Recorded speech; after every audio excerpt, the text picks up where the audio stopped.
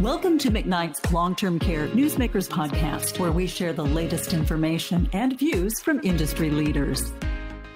Hi, this is McKnight's Long-Term Care News Senior Editor Kim Marselas coming to you live from the AHCA NCAL 2023 Congressional Briefing.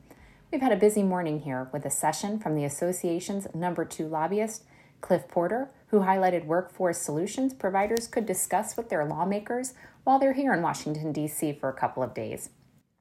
Chief among those were bills extending the temporary nurse aid program and changes to a rule that prevents some nursing homes from training their own much-needed CNAs. Of course, timing as it is, the big talk of the town here remains the staffing mandate that CMS was set to drop any day. In the middle of it all is Nate Schema, CEO of the Good Samaritan Society and the not-for-profit representative on AHCA's board. Nate, thanks for joining me. Wanted to jump right in here and catch up on what challenges Good Sam, the nation's largest skilled nursing provider, is facing as you exit the pandemic. Talk a little bit about how your experience and your reorganization kind of reflects what others have been through during the pandemic. You know, we've certainly been through a lot the last 3 or 4 years, and coming together with Sanford Health, and then obviously within a year, the pandemic hit, and I think it allowed us, or it forced us to reflect on who and where we serve. It gave us the ability to re-examine how we might best function as an integrated health system. And so obviously going through our consolidation plan, we strategically made that decision to consolidate down to 7 states. Currently, things are well along the way. We have transitioned now out of Oregon. We're expecting to transition out of Washington on July 1st. And Montana also transitioned on June 1st. So essentially the Pacific Northwest has now transitioned to a great quality partner, Cascadia Health. Those are all in Cascadia. Correct. And we've got many more along the way. I think one of the things we've learned is that it's not always, we can find the best partner and we can have all the best laid plans, but it's not always completely in our hands. Much like the proposed minimum staffing rule, we're at the whims of state regulators as well, getting those licenses transitioned. And so it always seems to take a little longer than we want it to. And so I do expect that we're going to have much of these 15 states, or roughly 35 locations, transitioned in the next 18 to 24 months. But again, that's always subject to change. Okay, good. That takes care of one of the questions I was going to ask later, too. I was going to ask for some numbers there. So let's talk a couple minutes about this day. Who are you meeting with? Maybe you had some meetings yesterday as well. And what are the things you're going to be talking about? Yeah, you know, we're meeting with Senator Klobuchar, Senator Ricketts. We're meeting with certainly our Senator Thune here this evening. And we have one more, and Joni Ernst out of Iowa. So those are the 4 folks we're going to be talking to today. We also have a couple leaders from some of our small communities in Nebraska here, and they're going with their delegation through the Nebraska Healthcare Association to visit a lot of folks. And you know, I think our message is pretty clear. Looking at any unfounded mandate, it's going to have an impact on rural access. And it's no secret, we've closed 13 buildings now over the last 2 years, and it's forced people to now have to make some really hard decisions. And I don't want to have to ever be in the situation where I'm standing in front of family members and loved ones and say, you're going to have to drive another hour or 2 away. But I'm concerned that a minimum staffing mandate could create even greater disproportionate impact to our rural seniors. And it's those seniors that are going to pay the price.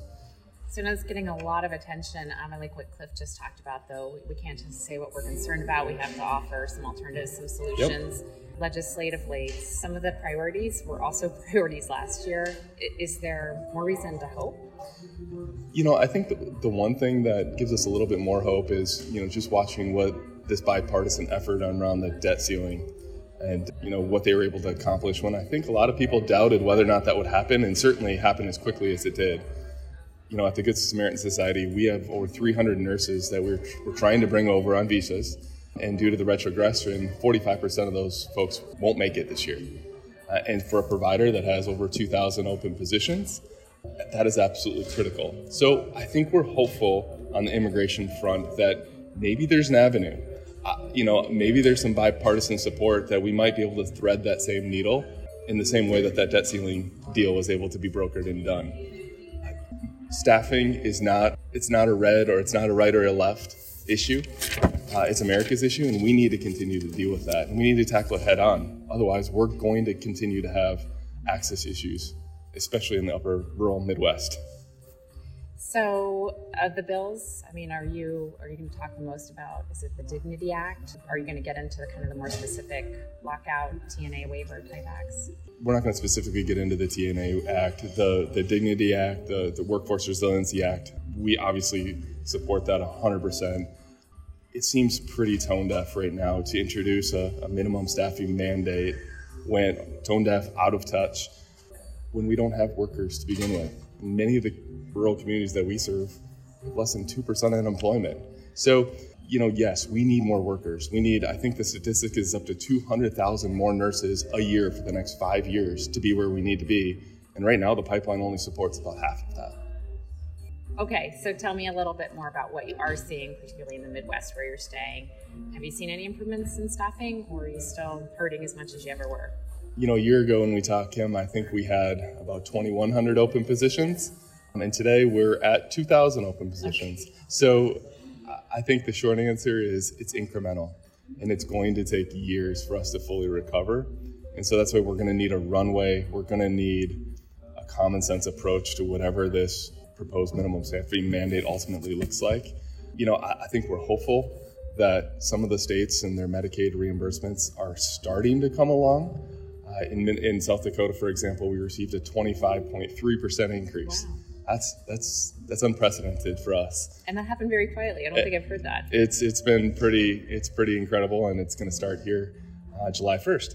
However, it's important that policymakers know that once you do the deal like that, we're not done. It's not fixed. That takes us from being one of the nation's lowest paying states to bottom 10. Okay. So we still have a long ways to go. We need to continue to reinvest in our seniors if we're going to keep access close to home. Yeah, I think Pennsylvania really showed that, because last year they got 17% ahead of the curve, hadn't had an increase for a long time, and they got nothing originally this year. I think they negotiated a very small increase. I think Nebraska's another perfect example. I think it was like 17% last year, now it's 3% this year, but it's already planned in the biennium for 0 next year.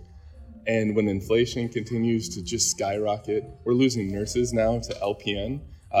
We're losing LPNs to Amazon and to manufacturing plants.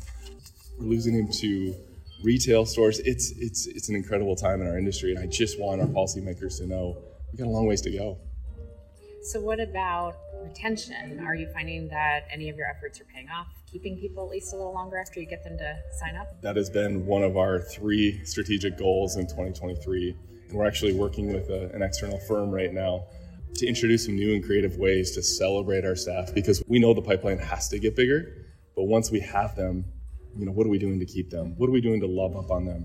How are we celebrating those milestones, whether it's 30, 60, 90 days that they're there? How do we have a best friend at work and build a culture where folks feel like they can go speak to the leader and really grab a hold of the mission and the whole reason why we're there to serve in the first place? Nate, thanks so much for taking a little time out of what is clearly a very busy schedule here on Capitol Hill to share some of your experiences. For now, this is Kim Marselas saying thank you for listening and have a great day. Thank you for listening to McKnight's Long-Term Care Newsmakers podcast. For the latest in long-term care news, visit McKnights.com.